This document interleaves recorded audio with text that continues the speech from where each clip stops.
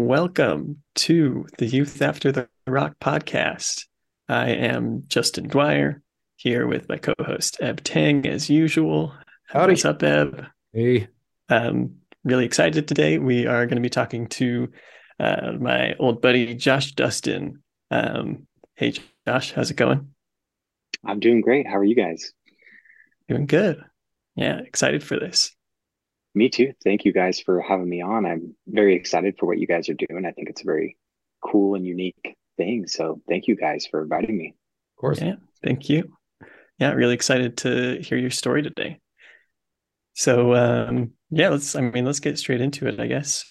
For anyone who didn't listen, we talked to Josh's wife Jordan last week. So we got a few teasers for your story, I think, but Hmm. why don't we just kind of go back to the beginning? What's kind of your history with church? How did you end up at the Rock in the first place? What were kind of your early years like? Yeah. So my journey with Christianity, I guess, kind of began, I mean, from a very early age. My parents got saved when I was 2 years old. Um, my dad became a pastor. He kind of bounced around from church to church and guest spoke at different churches. My grandfather got saved at the same time as my parents did. And so he became a pastor and later on down the road ended up opening his own church and running a church. I started out going to a church called Abundant Life Fellowship that was out in Roseville. And that was a very tight knit, close community. My dad got a job as a youth pastor at a church out in Loomis, and we had kind of jumped ship over to that church.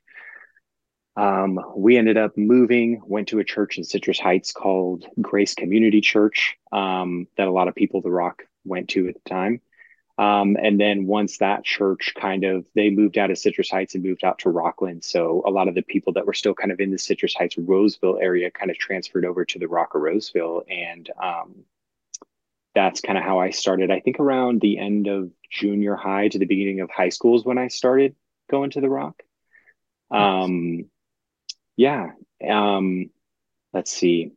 I guess like um, my first initial, I guess, kind of experience with Christianity was like a very uh, a very like warm and kind of like loving religion and community. When I was 9 years old, my mother was diagnosed with stage 4 breast cancer.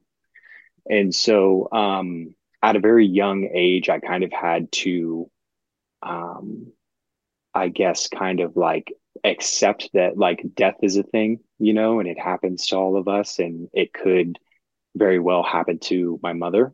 And Mm. so my experience with the church from a very young age was a very like accepting and loving and helpful environment. I remember when we were at Abundant Life Fellowship, the congregation came together and would bring us dinners, and we would have dinners. And while my mom was going through chemo and all that, like I remember so many different like church services, people coming up and like laying hands on her and praying for her and just seeing this community that wanted to like come together for like healing, and just wanted, the health and safety for her and her family. And so, um, yeah, I don't know, my first initial just kind of experience into all that was just, it was a very loving environment. And so, That's great. um, yeah, later on down the road, going to the Rock, that is where I met you, Justin, and met Jordan and my wife. And If I think a question I have is um, coming to the Rock. Maybe I guess did you feel that same sort of like warm community acceptance and uh, related to that? In what ways was the Rock maybe different from the churches you went to before, or was it pretty similar with like the kind of charismatic type of worship and everything?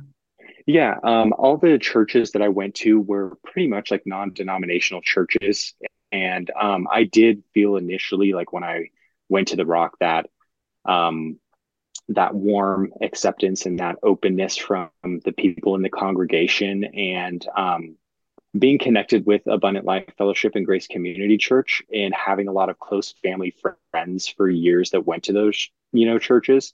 Coming to the Rock, I felt like I was kind of entering this environment where there was already a set group of people that have been there for a while, in this community that's like very connected. And so starting out, I kind of felt, I guess, like a little bit on the outside, like I'm trying to fit in, with this new group of people, that I know understand the same things that I grew up in and believed in, but it was just a very different, I guess, kind of feeling like going to a new church, and like almost feeling like you don't fit in, but you're trying to get to know people. And so after high school, going doing youth group at the Rock and everything, after high school, I kind of started to distance myself from the church and from Christianity.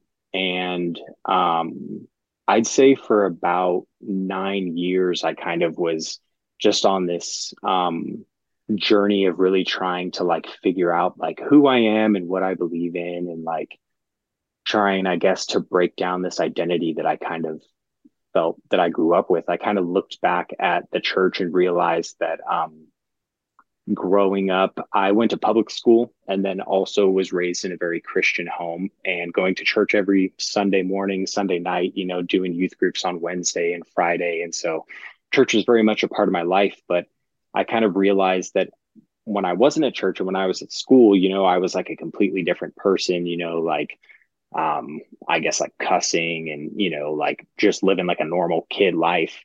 And so from a very like young age, I kind of realized that I was like hiding part of myself, like from my family and from the church, and, just feeling like I was like living this double life.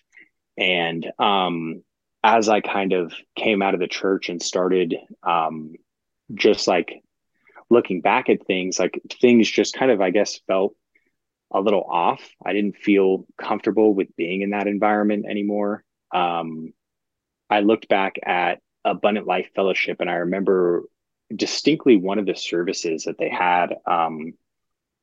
They had a night where they were preaching on like the secular world, like secular music and secular movies and things like that, and very much this message of like what you take into your eyes and what you take into your ears, Mhm. goes in and comes out your mouth, and that's essentially who you are. And they had morning services and evening services, and I remember in the morning service they kind of got into that type of message and told everybody to go home and find the things at their house that they felt like were not of God, or were of the devil, or something that was causing grief in their life or sin, or causing them to sin, and ask them to bring it back and basically get rid of it, give it to the church and we'll get rid of it for you. And so I remember that evening, everybody came back and they had trash bags like lined up all along like the altar and the stairs. And I remember like people giving like away their like Harry Potter books and like Disney movies and Classic. all this music, like the Beatles, all these albums and all these crazy things. And like, I remember that just like kind of feeling off. And then so later in life, when I like looked back on it, I was like, man, I don't like that. Like that It's like felt like very the like, it's like the Christian Marie Kondo or something. yeah, yeah. Like it felt like I don't know about very that, guys. controlling As an Asian almost. person, I'm going to take some. I'll reel it back, reel it back. Yeah, yeah, I'll yeah. let's get No, Ev's I'm just opinion on kidding with you. that. But yeah, I remember just feeling like it was like a very it felt like, looking back on it, like a very like controlling thing. Like the church is telling you that all these things are like controlling your life and the devil is coming after you, and through these things he's working to try and trap you and like um just cause you to sin and do these things, when in reality what the church was doing was their own trap at you, like get rid of all this stuff, get rid of that, bring God into your life. You need to start buying this type of music, you need to start watching these types of movies, you need to start reading these types of books, and I just kind of like, that was like one of the first real, I guess, kind of like signs that I saw that I just kind of like didn't really sit with, or didn't really sit well with me.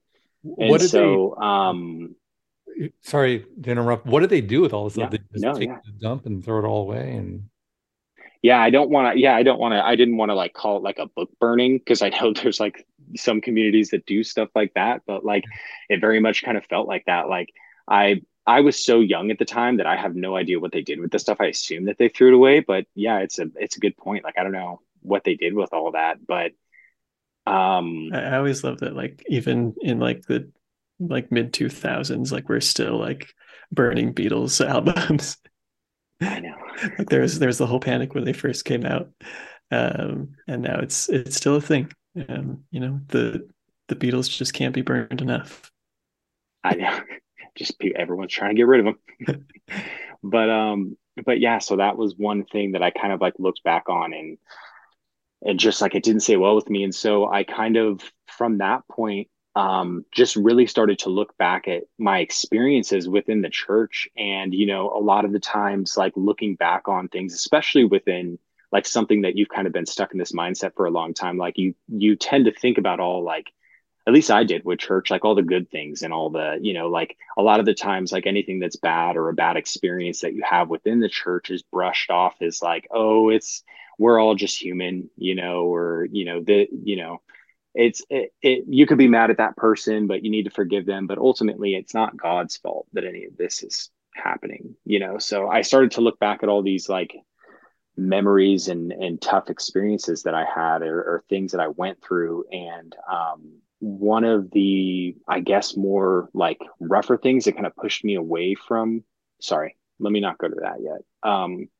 When I was at the Rock of Roseville, they did this service where they had a homosexual couple come up on stage, and they were an older couple, like I think like around their 70s. And I I remember guess this. this, Yeah, I remember that. yeah, yeah, I guess the story was that one of the gentlemen had come into the church and kind of sat in the very back row and watched the service, and ended up like inviting Jesus into his heart and getting saved, and wanting to completely like turn his life around.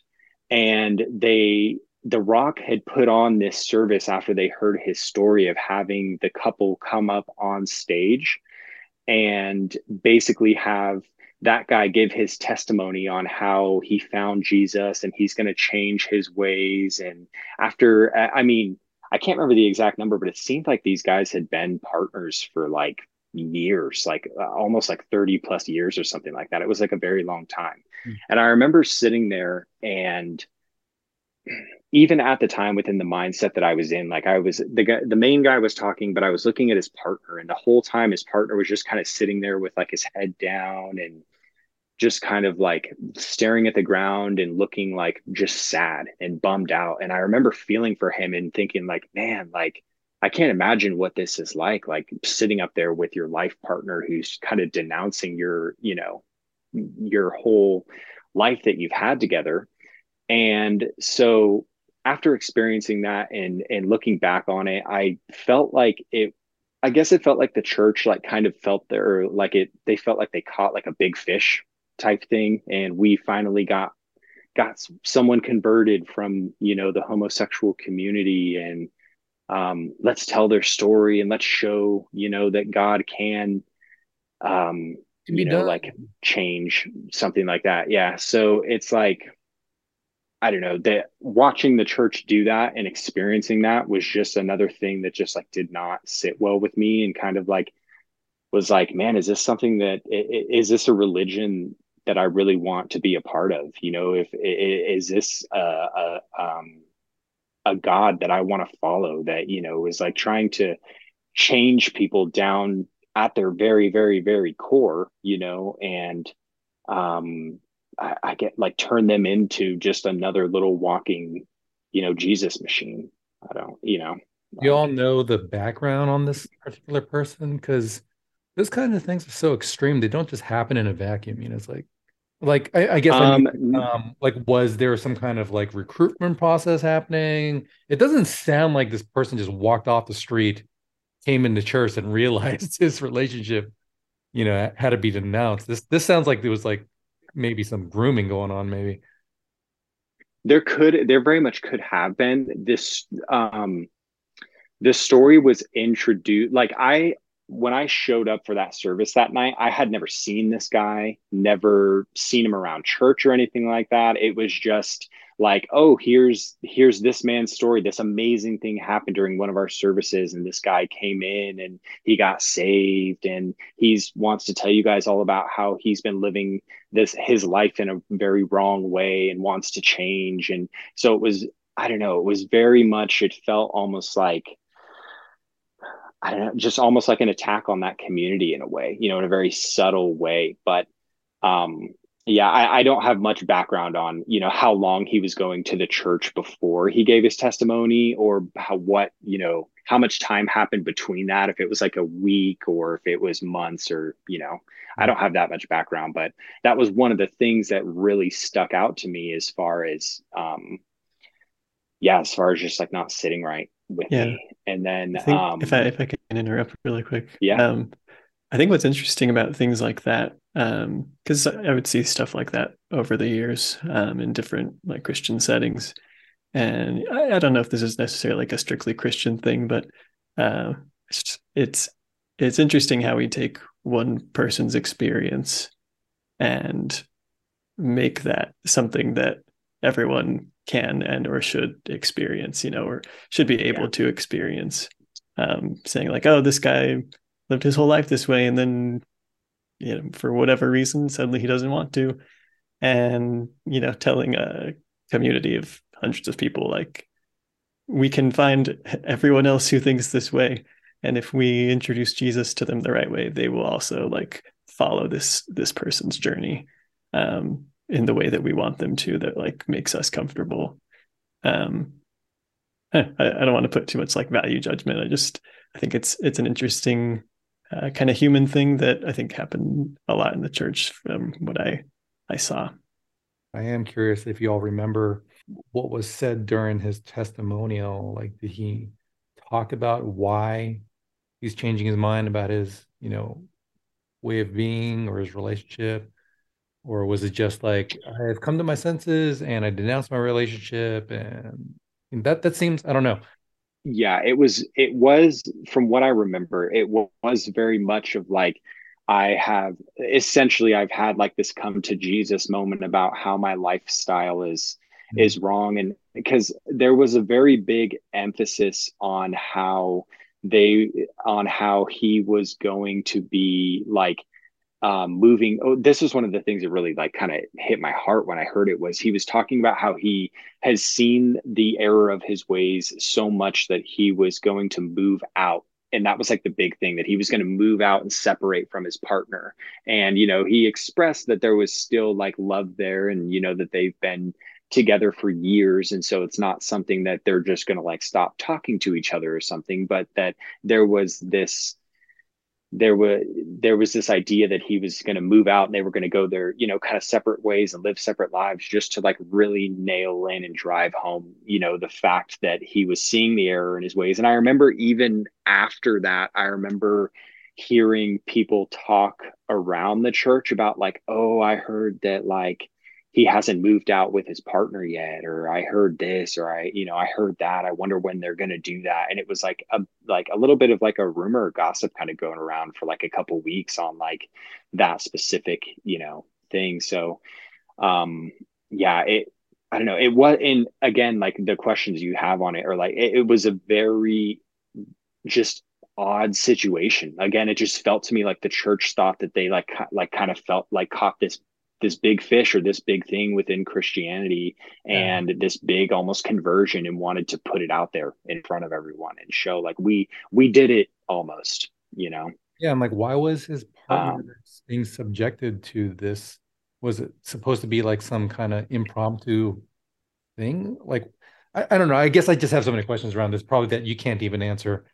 It's like, Maybe we'll go like try to hunt down this, or not yeah, hunt him down, it's but probably like like a whole find him, nother and story to discover maybe him. he's at Yeah. a point where he could tell us his story in a different way or something. Yeah. Yeah. Could Yeah. be an Seems like interesting I such a would, follow-up. hurtful thing to do with your partner. I'm going to bring you to this church and then I'm going to just spring this on you. You know? yeah.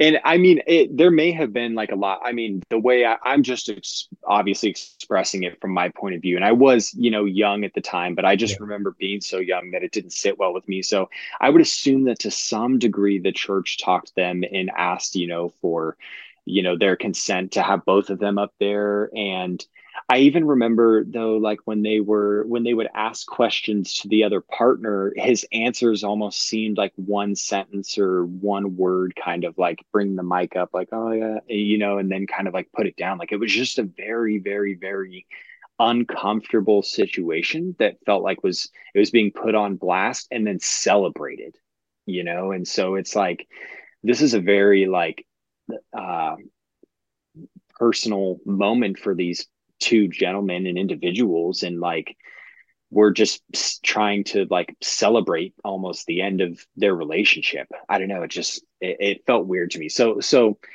all in all, that was another situation that just didn't sit right with me on this side. Like it just felt very controlling. And I, while I was in I, yeah. I don't want to keep driving in this point, but I just think it'd be interesting if it was, a guy and a girl who were dating and living together, not married, and they've been together their whole lives, Yeah. and they came to church and were like, "Oh, we should not be living together." Like you would never see the church bring them up on stage and Never celebrate, like, see "Oh, that. these people Yeah. are breaking up." The only the only thing you celebrate in that case is if they like get married, and yeah. Exactly. Having heard from Jordan before that there might even be some parallels with how with you and Jordan, how you were just told to peace out, stop seeing Yeah. her. You needed to stop seeing Yeah. you, right? Yeah. Yeah, exactly. So yeah, it's not like any couples in the church that are getting divorced. That's more of like a hush hush thing. It's not like they're putting you up on stage and being like, all right, can you share why, you're doing this? And can you tell everybody the problems that you have, or you see the error of your ways now, like, yeah. So that's a great point, Justin. But yeah, so during my time at the Rock, I went through the church was going through a very big movement of like being open and transparent with one another and without the community or throughout the community. And I was invited to be a part of the student leadership program. While I was in the student leadership program, it was kind of a weird program where you were like um, part of the youth, but you signed this contract where you had specific rules that you had to follow. Like you weren't allowed to date, or if you were in the same room as like the opposite sex alone, you had to kind of like find somebody to bring in with you to kind of keep everything accountable. Or, that was another thing we had multiple accountability partners through the process. And we were encouraged to, whenever we felt like we were going through something or having a hard time with certain I guess sins, to like reach out to this person, which in the right context and in the right way is like a great thing to have somebody that is there for you and supports you in life. But I don't know, there was just a lot of control that I felt even coming from that program, as far as like the amount of like conversations and things that they had, like about like something as simple as like masturbation, like the whole like church's idea on sexuality and just like saving yourself for marriage, or this idea that like masturbation, this thing that everybody does, and everybody like experiences throughout their life, is just this huge sinful thing. And so I remember being at like meetings and having this pressure of being like transparent with one another, and like these kids coming out and like expressing, the struggles that they were having with like masturbation, or struggles they were having with all these different sins. And I don't know, it was just it felt like a very I don't know. It just didn't feel to me, like looking back on it, like a safe space to be bringing up this stuff around like all these kids that you kind of know or don't really know. And Right. um, the only encouragement you really get is like, all right, well, we're gonna pray for you, and what you need to do is, spend more time praying, and spend more time with God, and spend more time talking to your accountability partner whenever feel these urges coming on. Like it almost felt like I was like almost like you're in AA, or something like that, and you just you have these urges, so you need to reach out to somebody and stop them. It was Yeah. so yeah, that whole program was just very tough for me. It was around that time that me and Jordan had gotten back together. And I know she had told a little bit of the story about how my car got stolen out in front of her house, and our parents sat us down and we ended up having to split up. Um, when all of that happened, I actually went to, I know you guys had Sean on here, but I had felt like really guilty about all of that, and felt guilty that I was over at, her house, and had spent the night while her parents were away. And so I remember like talking to Sean, and then the spirit of transparency like pulled him into a room and sat him down and like apologized to him for, like putting him and his sister in this situation. And, like it was my sin that was basically, that caused all of this whole thing and all this guilt that I was feeling. And Sean was like amazing about it. Sean was like, very supportive. He's like, no, man, we were all in that together. That wasn't just you. But once leadership at the church found out that that had happened, leadership came to me, and we had a long conversation about, my relationship with her. And um, leadership had told me, and I share this because Jordan, I know she's already shared her story with you guys, but leadership had brought up the fact that she had been abused, and that I knew that she had been abused. And they told me that whenever me and Jordan like hold hands or hug or kiss or do anything like that, she views me in the same light that she views her abuser, and that I need to like stay away from her. And it was like that, like just like felt like a punch to the stomach, like a stab in the heart. Like I was just like not Because you made this expecting up. that at all. Yeah, they just completely without, wasn't like they had a conversation with her or anything. It just felt like they were trying to control the situation in their own way to like keep us apart or whatever. And so I remember going home after that conversation and just feeling like completely torn, and like I like broke down in my room and started crying, and like talked to my parents about it, and my parents were like, "Oh man, that is wildly inappropriate, for leadership to say to you." So they ended up calling leadership and having a conversation with, those individuals. And but that was like kind of like the final straw for me personally, of like, what sort of environment am I in right now? Like I'm in this environment where I feel like guilty all the time. I feel like I'm like uh, ashamed of myself and mad at myself for the way that I'm living my life. I'm always second guessing the choices that I'm making. And so that kind of like really just like pushed me away from the church. And so um, once I left the church, like I was saying a little bit earlier, I kind of went about 9 years where I wasn't really like, I didn't like not believe in God, or that there wasn't like a higher power, but I just like didn't want to associate myself with the church in any way. And so for a long time, I still kind of like called myself a Christian, and was like, I was afraid to like let go of that. Like I was holding on to like this identity of who I was, because it was what I had grown up in.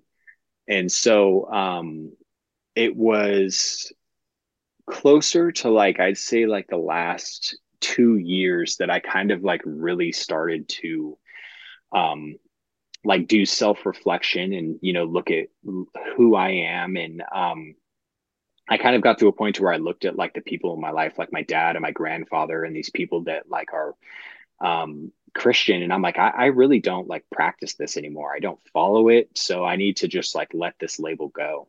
And so I stopped calling myself a Christian. And You said that was like within the last couple of years, or when was that? yeah, yeah, I'd say within the last like 3 years.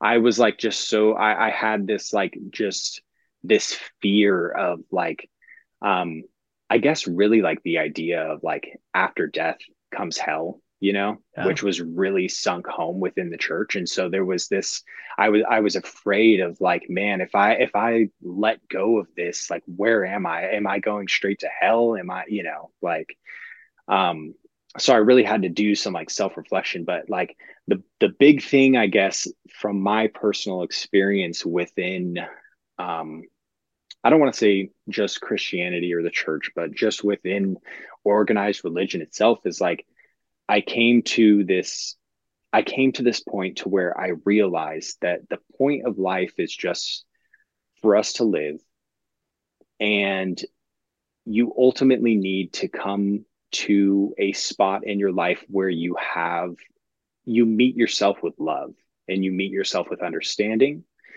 And I realized that while I was in that religious environment, I was meeting myself with shame, and I was meeting myself, you know, with like embarrassment and just I don't know, just negative emotions and negative feelings all the time, and you know, not feeling good enough or not feel like I'm living up to this perfect standard, you know, that needs to be met, or you know, like I'm following this um you know, just following this idea of this perfect man who lived this perfect life. And you know, I'm never going to be perfect, but as long as I accept him into my life, then it's okay that I'm a piece of shit and sin all the time, because he's always there to forgive me. You know, like it was very much this like I don't know, I just felt like I was not meeting myself in a place of love, and I didn't love myself. And so that was the big thing that ultimately helped me. How's it been processing for the last 2, 3 years for you?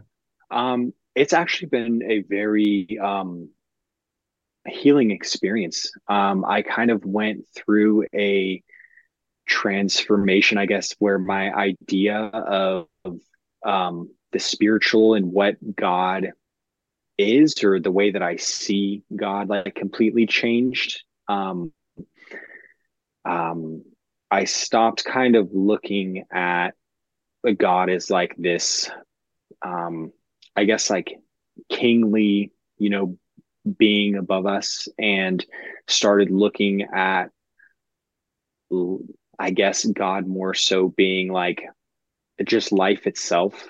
And I guess more so of like, it's hard to explain, but like more so of like an energy or a flow. There's more of like a flow to life, and I feel that like that runs throughout everything, throughout um, nature, throughout us, throughout every religion. I feel that you know there is something, whatever you want to call it or whatever you want to label it. There's some feeling or something that people tap into, you know, in moments of I guess I almost want to use the word like purity right now, but you know, that moment when you're sitting somewhere like camping, looking out at a, you know, like a beautiful view, and are like, man, this is amazing, or having a beautiful conversation with someone that you love, you know, and it's in those moments where we really kind of tap into something. And really learning to myself stop and focus in on whatever that is, has brought a lot of healing to me. I've kind of realized that I don't necessarily agree or think I will ever go back to any sort of organized religion, but I've now come to a spot to where looking back on all the like things that I didn't agree with or didn't happen, or that happened to me, or that may have hurt, all really stemmed from you know, just human error. And you know, sometimes people hurt people, and you know, I don't hold anything against anybody, you know, from anything that I may have experienced that was negative within, you know, religion. And yeah, so I've really kind of come a long way. I don't really like to put labels on things now. I try to have open heart towards everything. If you know something or, have experience in something that I don't, like, share that with me. And, I want to be able to accept that, with an open heart and with an open mind. And, you know, um, I've kind of like started to study over the last couple of years, like different philosophers and different religions and different things. And, when you read or hear something and you hear truth in it and that sits with you. And there's a lot of things that, I'll hear that just like, the religion that I was in that just kind of like doesn't sit right, and so I'm able to brush that off. But I've really, honed in on, like I was saying, on just trying to meet myself every day in a place with love. And if I can do that and love myself, then I feel like I'm in a position to be able to love my family and to love my friends and those around me, and to have more of a heart of openness for those that are in need, that are extended beyond that, like somebody that needs some cash at the gas station, or, something like that. Like, just, yeah, I've been able to really just kind of change my viewpoint and try to, I guess really what it boils down to is meet myself with love, and try and have a heart of love for myself and those around me. Right. One thing I was interested in that you said earlier, it seemed like one of your big things that kept you holding on to Christianity was kind of the fear of death, the fear of hell. Mm. And I know that was a big thing for me that I had to grapple with. And yeah, overcoming that was really difficult for me, and really like emotional experience of, just kind of having that mindset shift. There we go. Yeah. What was that like for you? Was that a difficult thing for you to overcome? Was there kind of a process to it? It was. I came to the thought process one day when I was really looking at Christianity and really boiling it down. And I I think we had a little bit of a conversation about this, Justin, this idea that, like, if this idea that I'm living my life a certain way, and this is outside of Christianity, and I'm not really practicing the religion, but I'm not doing like anything bad. Like, yes, I might like lie or do something hurtful to somebody, but I feel like I go about my way to feel that guilt and then to express my apologies and express, like ask for forgiveness and do all that. And so I feel like generally I'm living like a pretty good life. And so to think of the life that I'm living and trying to better myself and be a good person, and to think that there is a God up there that doesn't like who I am at this, core individual state, and would send me to hell by just for what I'm doing, and, just trying to live the best life that I can, and just trying to figure it out and grow. We all make mistakes, but grow in that way. Like, if there was a God that was going to send me to hell for that, like, would I want to follow that God or believe in that God? And would, like, do I believe that that's even a thing? Like, is hell even a thing? So when I really started to like break it down and break down heaven and hell, like, I kind of start to look at it almost as like heaven and hell is more so this idea of like our states here on this planet. Like, sometimes we create suffering for ourselves in our lives for certain stressful situations that we allow ourselves to feel and go through and not stop and experience that. And we can very much put ourselves to where it feels like we're living in hell. And on the very opposite of that, we can also be in a very good spot in our lives and feel like everything's going great and amazing, and be living within what feels like heaven on earth. So I kind of started to look at it in that sort of perspective, like heaven and hell are almost here on earth, and it's our own internal suffering that we're creating, or being in a place of trying to stop that suffering and put ourselves in the moment, and, feel the joy and happiness and appreciate where we're at, to feel that heaven on earth, if that sort of makes sense. So one of the idea that really broke it for me, the idea, like the fear of hell and the fear of death, what really kind of broke that for me was this philosopher that talks about, he asked, like, what's your earliest memory? Do you remember being a child? Yes, I remember being a child. Do you remember being born? Well, no, I don't remember the being born, but I know from, stories and from my mother that I was born. So before your mother, did you exist? Do you remember anything before that? And then, no, I guess I don't remember anything before that. And then the next question after that is, well, do you fear that? Do you fear the fact that you didn't exist? And then when I thought about it, no, I don't. There wasn't a fear within me of the fact that I didn't exist, even though now I do exist. And so taking that to the other end of the spectrum, that someday I won't exist, why should I have that fear? Why should I sit with that fear of death? When really, like, yeah, we have this beautiful life that we live, and in between are these experiences and connections between birth and death, but we once didn't exist. So, you know, at some point we're not going to exist again. But that was really kind of, I guess, the idea or perspective that kind of broke my fear of death and hell. Is like, man, I was at some point in that state before. And I don't know, I don't have the memory of it or what it was like, but I will return to that state again. So if there was no fear previously, why should I have fear for what's to come? If that answers your question.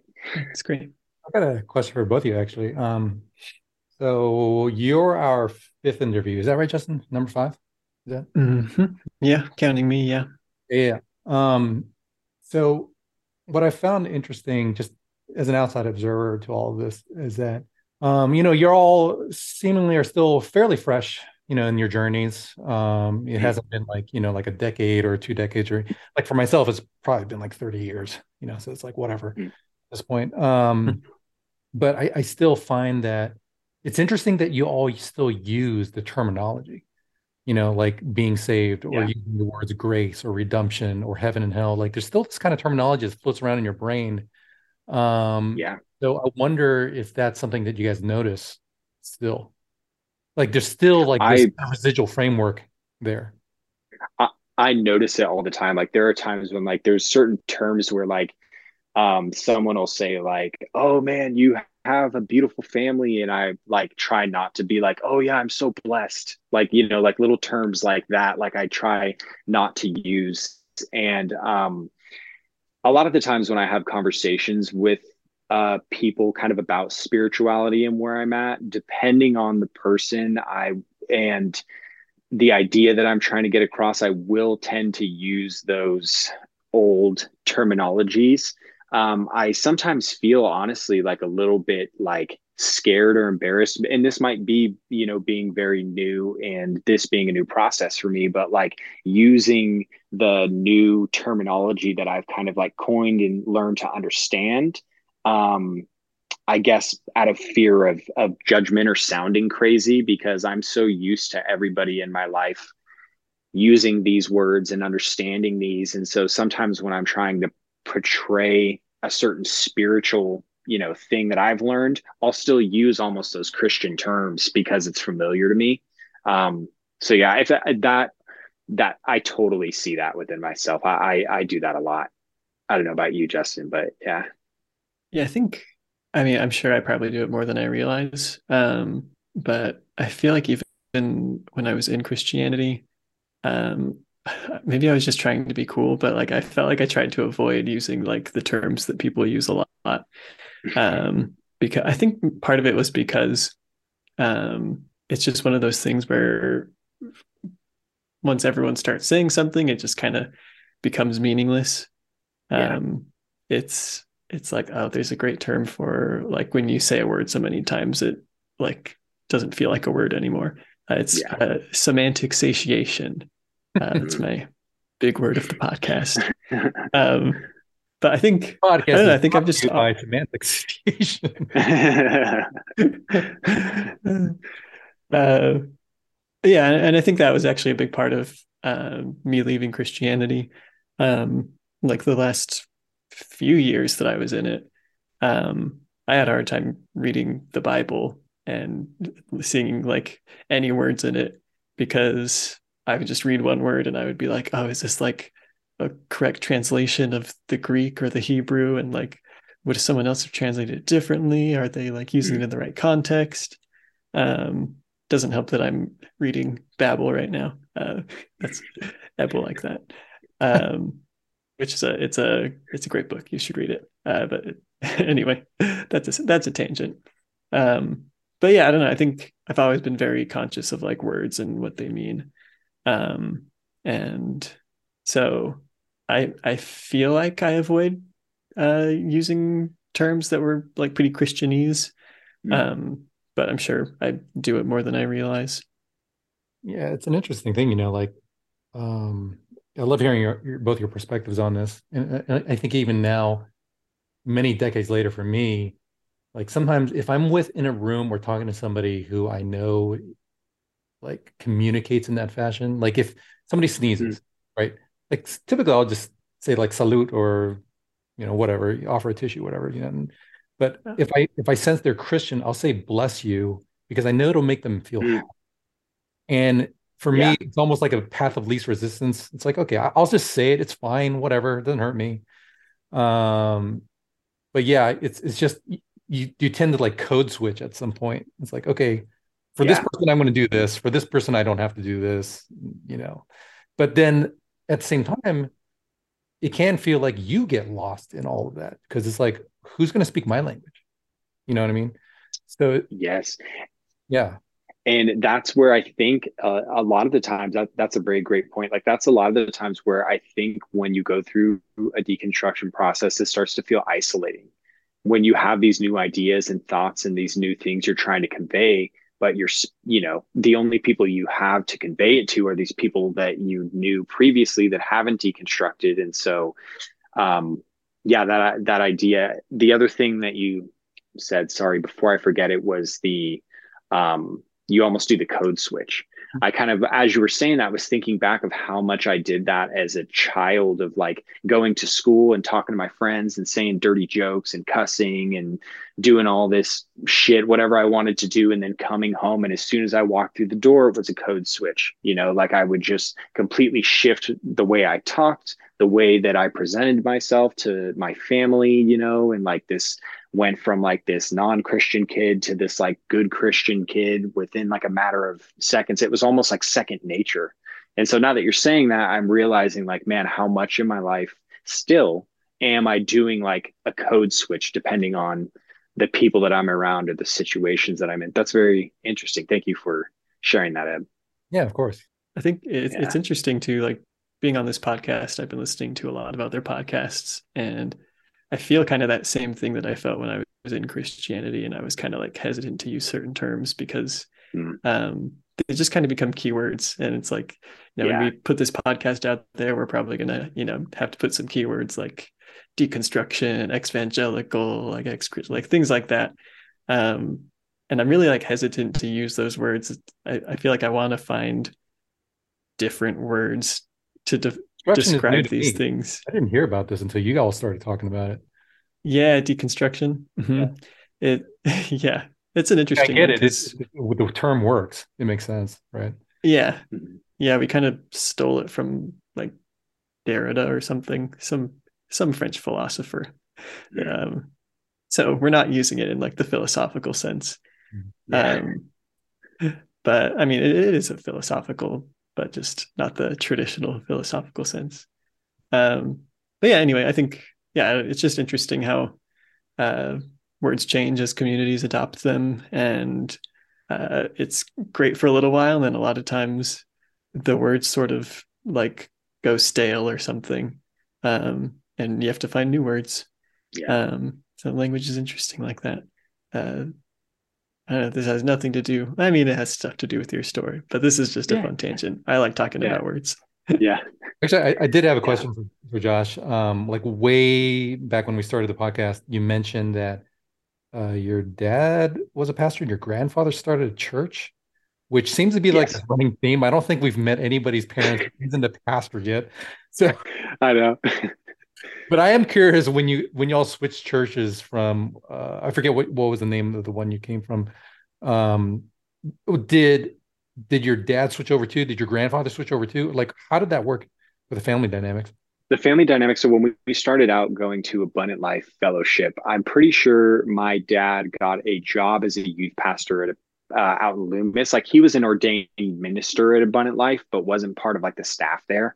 And so I'm pretty sure if I was very young, but I'm pretty sure he got a job as a youth pastor at the church out in Loomis.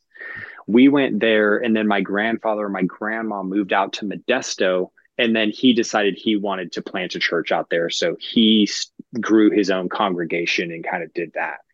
I'm not sure the exact circumstances on why my dad left the youth, being a youth pastor at Loomis, but it might have just been because we moved a little bit further away from the church. But we ended up in Citrus Heights at this church, Grace Community, and it was a very small church and very, very family oriented.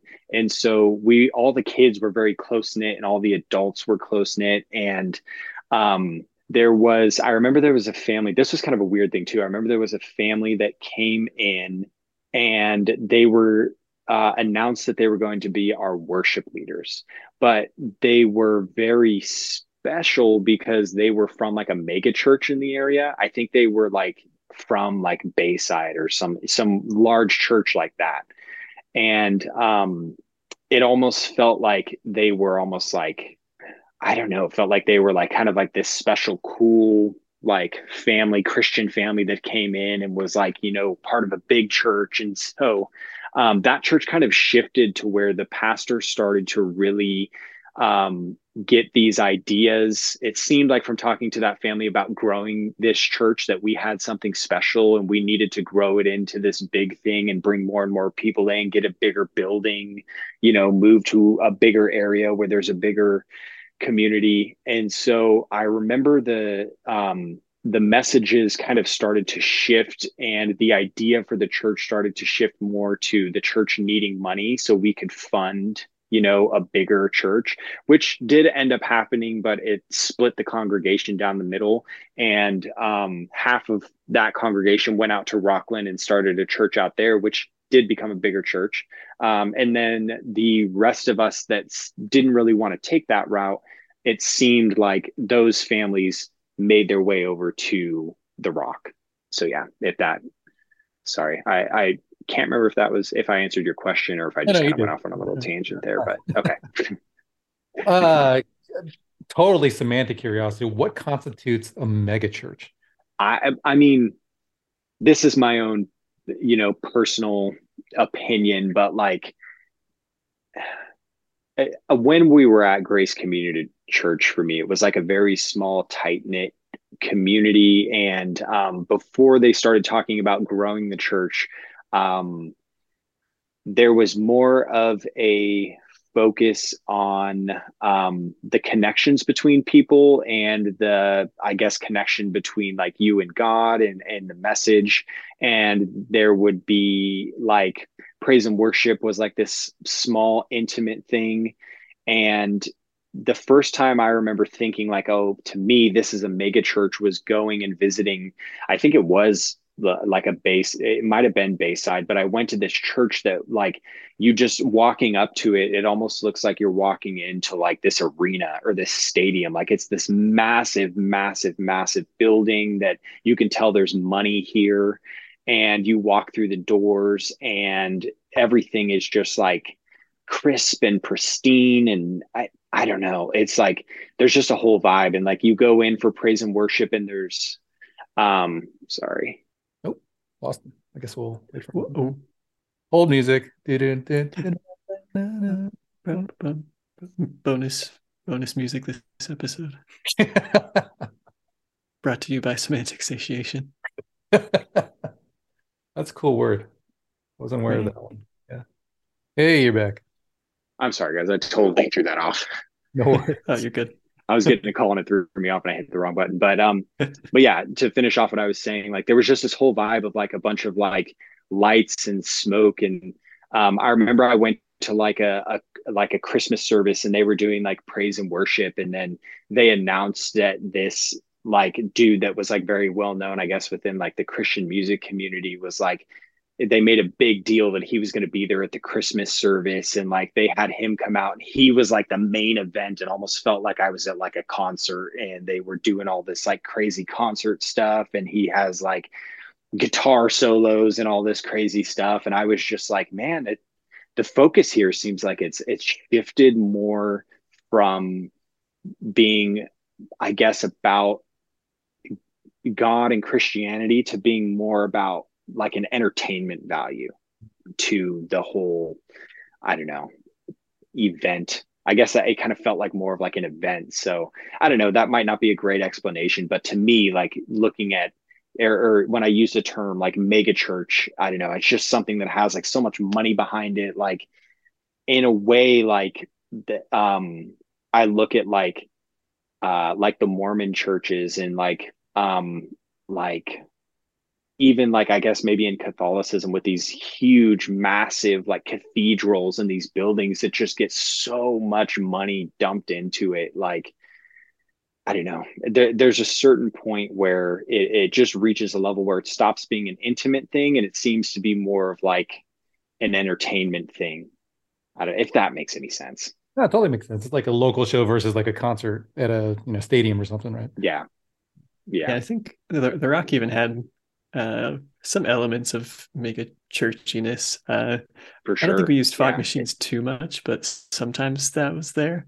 Definitely there. Yeah. Worship was definitely like kind of a production, Using fog machine. and just hype, you know. Just to get that. But what do you ever use a fog machine for? Yeah, right. Yeah, that was usually just like special events, I feel like. But Yeah. there was, so I think the biggest The Rock ever got was there was like a Thursday night service, a Saturday night service, and then like 3 Sunday services. So there was a point where The Rock had like probably close to like 1,000 people a week throughout Yeah. like these different services. Wow. Just because the building was not mega church sized, but it got pretty big. And in my time there, it definitely like fluctuated a lot. Like between like maybe 200 to 300 people up to like maybe close to 1,000 or 800, Yeah. which is interesting. Yeah. What always got me with churches that I kind of look back on and thought was funny was like the little like gift shops. Like you'd walk in and like you'd be in like a little small like community church and it would just be like this, you just walk in, do service and then leave. And then like it was almost like you could always at least tell that this church had like a little bit more behind it, like when they had like a little gift shop and you walk in and they have like a little bookstore with a bunch of Bibles and mints and gum for or coffee or donuts or bagels for you to do before. So I don't know, not that that has anything to do with anything, but it just kind of, when you were talking about that, it kind of popped into my head. I think it's funny looking back because I think sounds like you can relate. Josh was very like skeptical of mega churches when I was a Christian, just Mm-hmm. because it felt like it wasn't about Jesus. Mm-hmm. And now, like not being a Christian, I feel like in some ways I appreciate different. Like I appreciate some things about it because like production value is cool and putting on shows is fun, but yeah, then there's just all the control and everything else that comes with it that we experienced. Yeah. Yeah. Josh, Random thought. how's your relationship with your family these days? My relationship with my family is actually really good. They, when it comes to the idea of me not being a Christian anymore, I feel like it's met with a lot of fear. Like that fear that I understand from being within that mindset for so many years of like, oh man, I could die. And if hell is real, my son is going there, is not going to be with me in heaven. And, like those thoughts or doubts that um, creep in when we have those conversations. So yeah, I did kind of realize as I was like just kind of going through my deconstruction and stuff that I had growing up, as I brought this up a couple times, is like growing up with that two-sidedness, that mask of being who I was at school in front of my friends and who I was as this Christian and the person that I portrayed myself as to my parents. I kind of realized like, man, I've lived a lot of my life without showing my parents who I really am, without talking how I do around everybody else in front of them, or um, not saying certain jokes or being a certain way around them. And like, so there was this part of me that got like, felt a lot of sadness of like, man, my parents don't really know me. Like they know me very well because they raised me, but at the same time, there's a lot that I've hidden from them of who I am. And then vice versa, you know, like growing up, I know how the church is and how my parents were trying to raise me, and the, you know, in a sense, the masks and this Christian idea that they were trying to pray or raise me into this lifestyle. So there is, I realized like maybe a lot about my parents that I don't know, like who were they like back in high school and in college, and, you know, like who really are my parents outside of Christianity. And so as I kind of started to break that down and kind of feel that sadness or that disconnect, I have been trying to be more in a mindset of re building those relationships and really trying to spend that one-on-one time individually with my parents and really make time for us to have those conversations.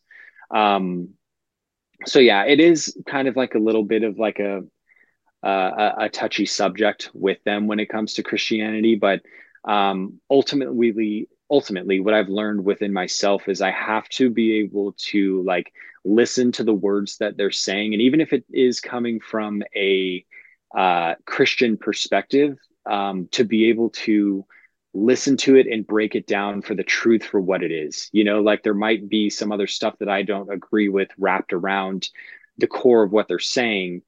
And it's really, you know, having an open heart and not just brushing off an idea or, you know, a thought that they're trying to portray to me because it is wrapped up within a Christian verbiage or words like we were talking about, or mindset. So yeah, I have a really good relationship with them. I'm really appreciative of you sharing your story. I've listened to every episode so far, and I just, again, I'm loving what you guys are doing. I think it's a great space that you guys have created for people to come on and, you know, share their stories. And um, just, you guys are very open and easy to talk to. So I'm very excited to see where this goes for you guys. And I'm excited for the next episode after this. I'm still waiting to hear Eb's story. I'm excited about that. So hopefully that comes soon. You know, it's funny.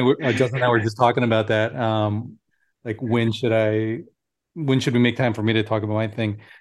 And at the same time, I started thinking it might be kind of funny just to keep teasing that I have a story and just never tell it. Just never tell it. Just never do it. Even like, or maybe in the last episode, I'll start telling it and then everything just cuts out or something. Everything just cuts off. So I started. Yeah, exactly. Yep. No, but that was more just like a jokey thought. Right, yeah, it's only I'll tell at some point. We're not, definitely. I guess my maybe my last question is like, for work all day, I kind of sit there at a computer and chat with people at the hospital, and so their names pop up all the time. Mm-hmm. Eb, is your name short for something? I've never seen that spelling or heard that name. Is it short for something? No, it's a nickname I was given in my first band. So I was in the music industry for like 20 years. Okay. And yeah, it's the story behind it is that the drummer in one of my first bands, he went around there and he's like, we got to have like, you know, band names, like, you know, whatever. So he just went around the room naming people, and it got to me. I'm sitting there like rolling my eyes, going like, this is ridiculous. But then he just said, you know, you play music like the ebb and flow of the ocean. I was like, oh, that's interesting. That's cool. And he's like, I'm gonna call you Eb. Sick. Yeah. So I asked him, like here's the funny part is that I asked him, okay, how are you going to spell this? He's like, EHB. I'm like, that's not how you spell that word, you know? He's like, I don't care. It's cooler. I'm like, all right. So he just started telling me that. Yeah. And it just stuck, and it's been like 30 years. So yeah. That's awesome. Yeah. I because I like see people's names every time I see like a name that pops up that I haven't heard of before. Like, I'm always super interested. So that's cool. Thank you for sharing that. Yeah, of course. Cool. Oh, we forgot to ask Jordan, but anything that you want to like plug that, I don't know if you're working on anything or things that you care about in the world? Not personally. I don't have anything that I'm working on or anything like that, you know, just like I guess like my main thing, or my main idea that I've really come to grasp is just, to meet ourselves with love, and the more you can love yourself and understand yourself, the more you're going to be able to do that for the people around you and the people in your life. And then beyond that, the people that you share experience with and run into in your day-to-day basis. So if I plug anything, I guess it's just, love yourself and be open to that. That's beautiful, man. I think that's a good, beautiful way to end this whole thing. Yeah. Other than Thank you. the musical outro. Oh yeah. Are you ready? You know what we do, Josh? I think so. I'll hit you guys with like a. Sorry, that got kind of like strippery. That was.